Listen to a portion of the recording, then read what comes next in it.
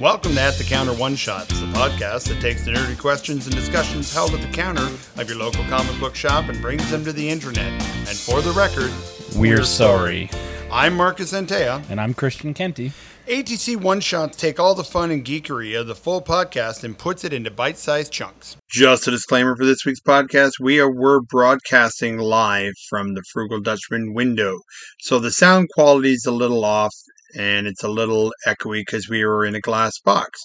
And there are some weird cuts and interruptions because of people coming in to talk to us. So you've been warned, but enjoy the show anyways.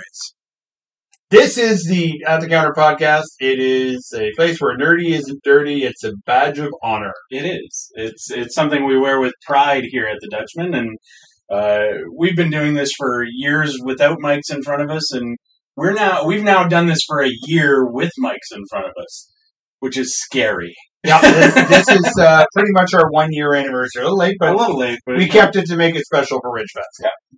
So today's topic is: why should kids read comic books? Why should kids read comic books? Do your kids read comic books? Do my kids read comic books? Do my kids read? Yes, of course my kids read comic books. They didn't have much of a choice, to be honest with you, but there are some definite benefits to comic books over regular paged books, shall we call them. Yeah, novels and things. Novels are great. There's great things, and I mean, I'm a science fiction guy myself, so science fiction and fantasy are really great reads. But there's only so much you can get out of novels, and a lot of times they can be a barrier. Because I know for myself, and I think we've talked about this before when we were talking about some books and things, reading to me is one of the most relaxing of activities to a fault, that I can't do it for any length of time because I'll fall asleep because I'm just in that state of relaxed, and it's enjoyable, but then I'm snoring after the first couple of chapters. So I can only read like a chapter of a book at a time, whereas I can crush a graphic novel. And back when I was growing up, comic books were readily accessible, of course, but also from the library, things like Asterix and Tintin, which were the original graphic novel, for lack of a better term. They were really good because, well, Asterix and Obelix, first of all, because it worked on many levels. Well, and they were the first things that were really put in larger format books, not just single issue magazines. Between them and Tintin, there was a lot of stuff to read. Yeah. And they were exciting, and they taught conversational reading, which helps for actors to be able to read a script, or for you to be able to read a script. But it's also a lot of fun just to make the voices in your head, so to speak. Yeah, I always find that I characterize as I read graphic novels, because you get a better sense of a character by seeing them, obviously. And I do it when I read novels as well, but that's because I'm a psychotic weirdo. No, most people use a voice in their head when they're reading. They don't realize they're doing it, but we're so inundated with television, movies, and theater now that you want to have that character, like, let's say with Tintin. Tintin was always such an upbeat kind of guy in my head. And then there was Captain Haddock, and he was really good. You definitely assign personality, and that's essentially how you end up with good writing, or the differential between good writing and not great writing is I couldn't visualize that character. I couldn't characterize them in my brain. I couldn't find a voice for them. They were just kind of flat, right? Whereas when you get really solid or strong writing, it's more expressive, and you can feel the expression coming out of the language. And that makes it easier for a graphic novel or a comic in general, because most of that visualization is done for you, which, when you're starting out, is really helpful. Oh, absolutely. The other thing, we kind of get to see two different sides of that now, of this topic now, because your kids are older, mine are younger. Right, my kids are out front here running the game we've got set up out front with the Nerf darts and everything. I have a 5-year-old and a 7-year-old, and they both love comic books. And my 7-year-old is starting to read on his own, and so comic books are a really great way for that to happen. And even Charlotte's getting her head around it. Like, she's starting to pick out words that she knows in graphic, where graphic novels conversationally also use terminology that most people don't always use in conversation. So it helps you kind of expand your vocabulary that way as well. It does, but it also gives you that start. It gives that little spark and that start to get interested in things. I read Archie comics voraciously as a kid. That was my first run. I still like reading Archie comics just because they're fun. You get to know the people a lot more intimately because they go on longer than any book could possibly go. Because there's so many stories. If you wanted to look at it as a volume, there are thousands of volumes. Well, and it's episodic, which is nice. Like, you don't have to understand what happened in the last edition of Archie to keep up with what's going on today. Yeah, right? It's more or less episodic. The basic premise of Archie is he's got two girls that want him, God knows why, but they both love him, and he has to choose between them and never does. Yeah. So that's Archie comics in a nutshell. There you go. You've now read all the Archie comics ever made. Which is so not true because a lot of the newer stuff has changed all that. That's a whole different topic. We need guests for that one because there's much more qualified Archie experts than myself in town. Well, that being said, though, Archie is a great way to get people into things. Asterix and Tintin are great for kids because they're adventure stories. Yeah. But the thing about Asterix and Obelix that I thought was funny is I didn't realize originally, but every name in there is a pun. Is it really? Yeah. Asterix because he's small and an afterthought. Obelix because he's shaped like an obelisk. The Druid's name is Getafix because he gives him the magic potion. Okay. The Bard's name is Cacophonix because he's very loud and obnoxious. All the Roman names are jokes. Like, there are so many adult jokes in Asterix that you don't realize. Especially because when I read comics and that kind of stuff, I never read them out loud. So I just looked at the word and went, that's his name, and didn't sound it out. And it wasn't until I saw some of the animated cartoons that I realized and then went back and looked at them and went, oh my goodness, these people are sick. These are all puns. Okay, so inside jokes as things, we're gonna rabbit trail. It took us a while to get to one. Yeah, rabbit trail. I got one though, and I was thinking of you when I saw it because I was watching this thing. I think we had touched on it a little bit in when we were talking about color forms in our toy series, right. And if you haven't listened to our the series we did on Time Magazine's Top 100 Toys, definitely take the opportunity to check out the previous podcast. You'll be able to find those episodes. They're fantastic, if I do say so myself. They did turn out pretty good. Yeah. Some of our highest listener counts. We won't talk about numbers. But in that, we talked about color forms. And there's this show called Charlie's Color Form City that my son likes. And, I mean, my daughter likes too. But they did this series more recently. We were watching it the other day. And it's Charlie making movies, right? Which is cool.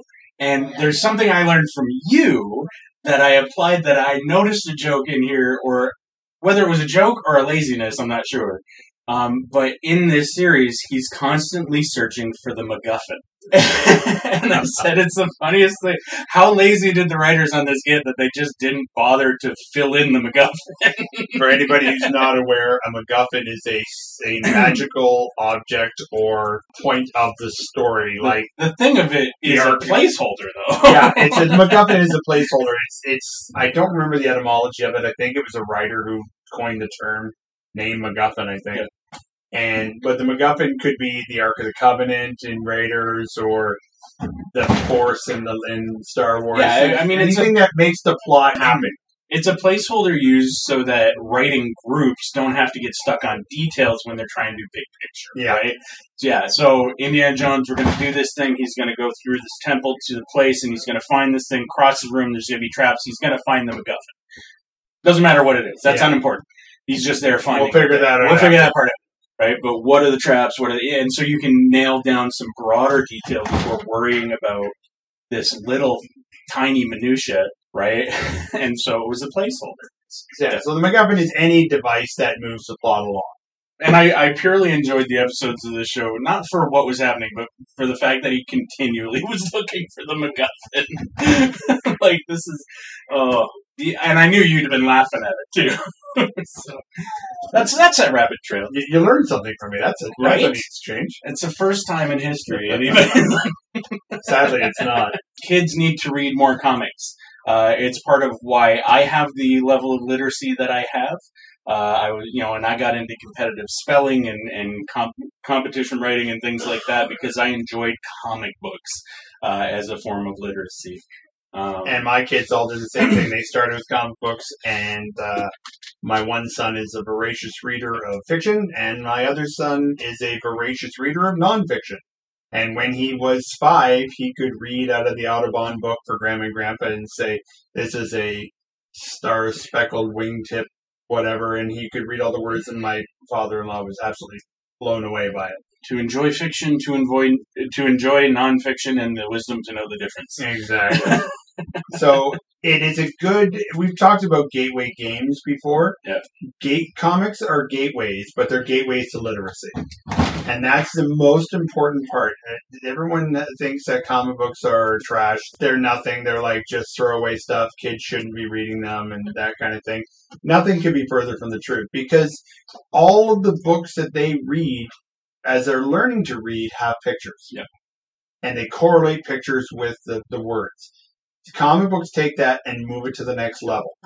Well, it allows for some critical thinking. I mean, I always think about when you're reading a good mystery, or even when you're watching a good mystery show, right? I don't know if you do this, but I always try and figure it out before the main characters do, right? Oh, well, what if it's this? I bet it's this. And then I'm most of the time wrong because I watch things that are really well written. But comic books kind of add the same excitement to it as, oh, what's going to happen? Oh, I wonder if this is where they're going to go with it, or are they going to do this thing, or what kind of MacGuffin are we going to find, right?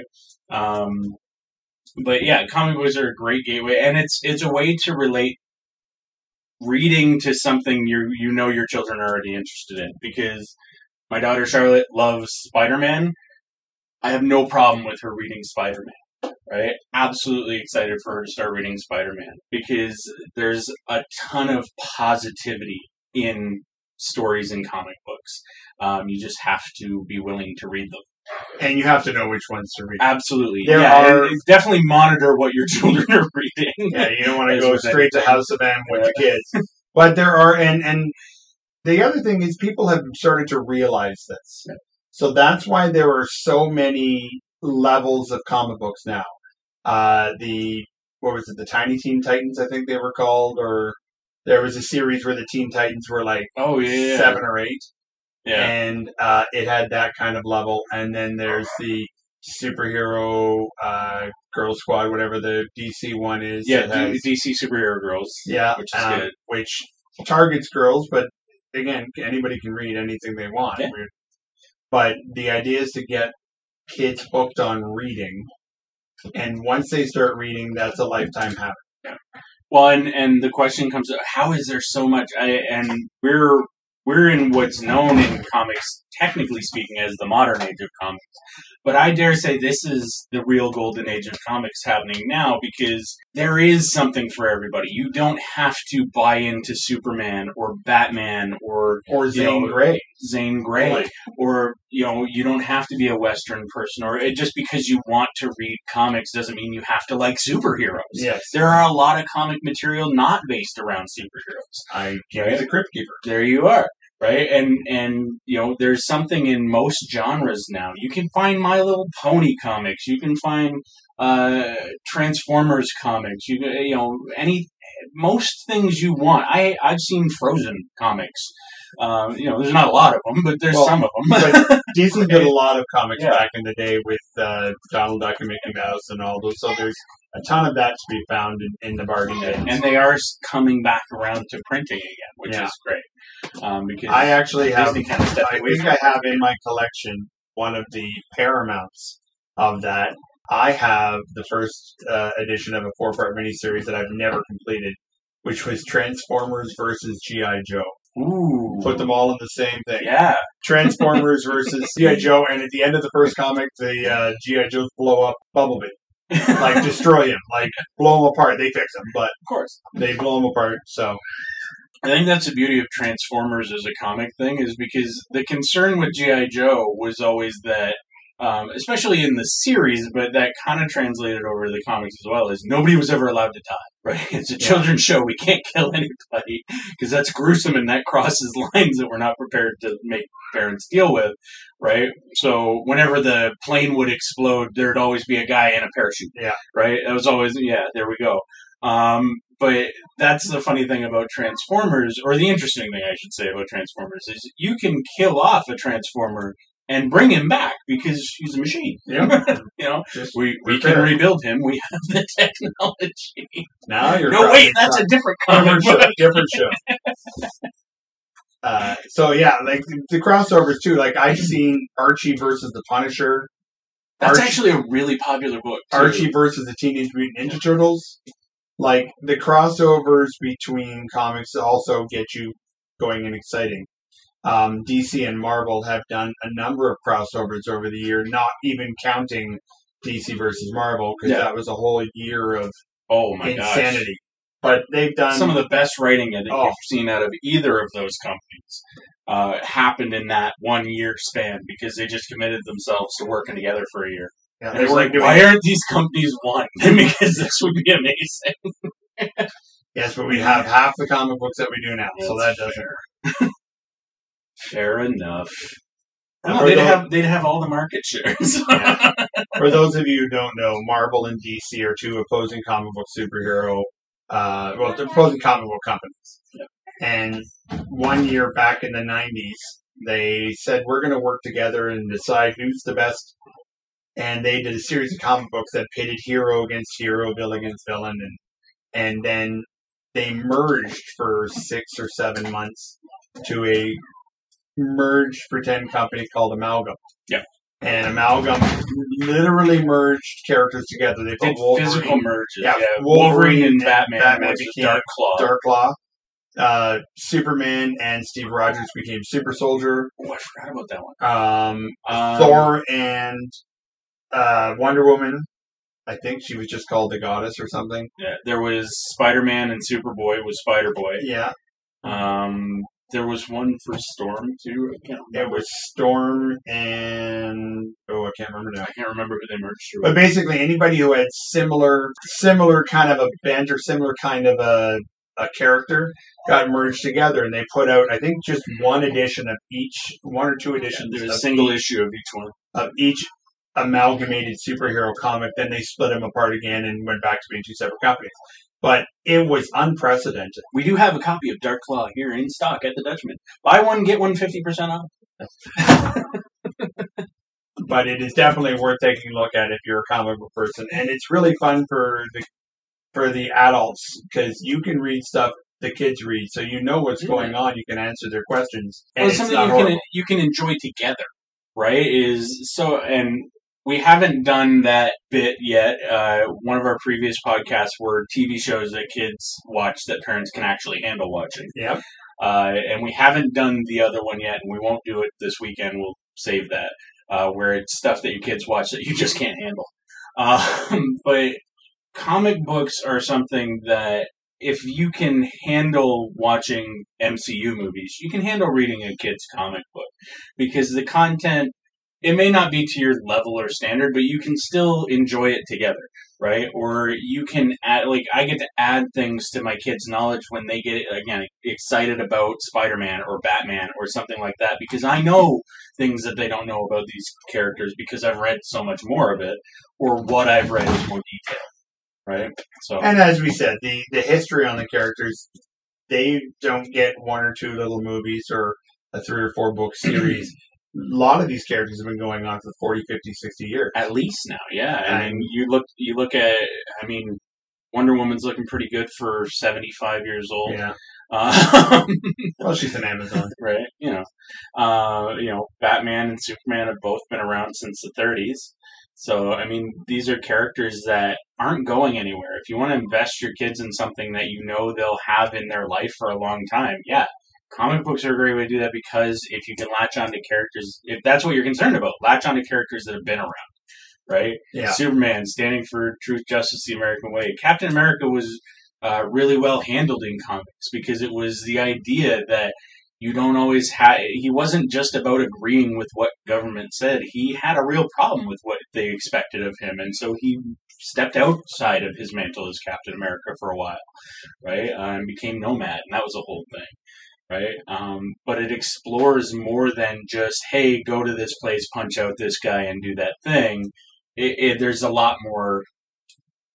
I'm going to use it as the terminology of literature. There's a lot more content there than what meets the eye. And the other benefit too is once you get a kid hooked onto something, for instance, say Batman, there's not only a lot of literature, there's a lot of movies, there's a lot of TV shows, there's a lot of clothing, collectibles, all that stuff, that once they love something, they can show their love for it. Speaking of people hooked on Batman. That was deliberate. I saw him coming. So it was a deliberate hooked on Batman. Reverend Bill! We're easily distracted. This is why we usually have to do this in a closed room with nobody around. There's going to be a lot of cutting. We get distracted enough when it's just the two of us. Now we have thousands of people walking by all weekend. Well, the funny thing about speaking of Batman collectibles that Reverend Bill doesn't know is that I have hidden several Batman collectibles in amongst his Batman collection, and I don't think he's found them yet. He's now going to keep taking my Batman stuff. No, he's now going to have to go looking for it because I hid them in amongst. I don't think he's even noticed. Love you too, Ruby. He's now going to run back to his Batman collection as soon as possible to go, what did he do? Taking inventory. What did he do? What did he put? I didn't move or take anything. I just added. It's fine. I did, however, sneak it in there like 6 months ago. So I was waiting to hear if you said this was a good time as any to out you. It's all right. I think he does that in the store sometimes too. What is this thing? Oh. So, but yeah, getting back to the topic, comic books are beneficial for children despite the hysteria that happened back in the 60s. We've all grown up. We know that pinball machines are not the devil's work, and comic books are not. I hadn't heard that one. Oh, you don't know that? No. I mean, most things were considered the devil's work at some point or another, but I hadn't heard about pinball machines. Well, maybe we'll do the history of video games, something like arcade video games as a one shot, because you may not have the knowledge, but I do. So. I've got some arcade background, but pinball specifically, I love pinball. Historically, I don't know that much about it. It had to. I'm going to just tease that it had to go before Congress. Wow. So we'll tease that, and maybe we'll talk about pinball specifically. Okay. So we'll talk about that later on. Maybe we'll do that as a one shot later on today. We'll travel onto this a bit with the comic book angle, though, because that was a big thing. Way back when, we'll say, is there were big concerns about things like Dungeons and Dragons and video games and comic books, and that's in essence where the Comics Code Authority came from, which is now debunked. The CCA lasted a lot longer than I thought they did. Yeah, they hung on till like early 2000s, 34 years. Like they were around till I think 02 or 04, if I'm not mistaken. I'll have to fact check that later. We don't. This is all off the top of our heads, by the way. We don't research anything. Or very little. Or very little. We go, isn't that true? We should probably look that up. And then we never do. So if you can tell us we're wrong, and that's okay. If you have knowledge, if you have questions, if you have anything you want answers to, feel free to come into the Frugal Dutchman. Let Dane at the counter know that you have a nerdy question to get answered, and we'll do our best to get it up here. If we got enough questions over the course of the day, we'll do a quick pick. Well, that question has been asked and answered, but we still need more questions. So please send any of your nerdy questions to Christian@frugaldutchman.com. Or join us on Facebook at TFDATC. That's the Frugal Dutchman at the counter. So join us next time for more thoughtful answers to pointless questions, and we'll see you at the counter.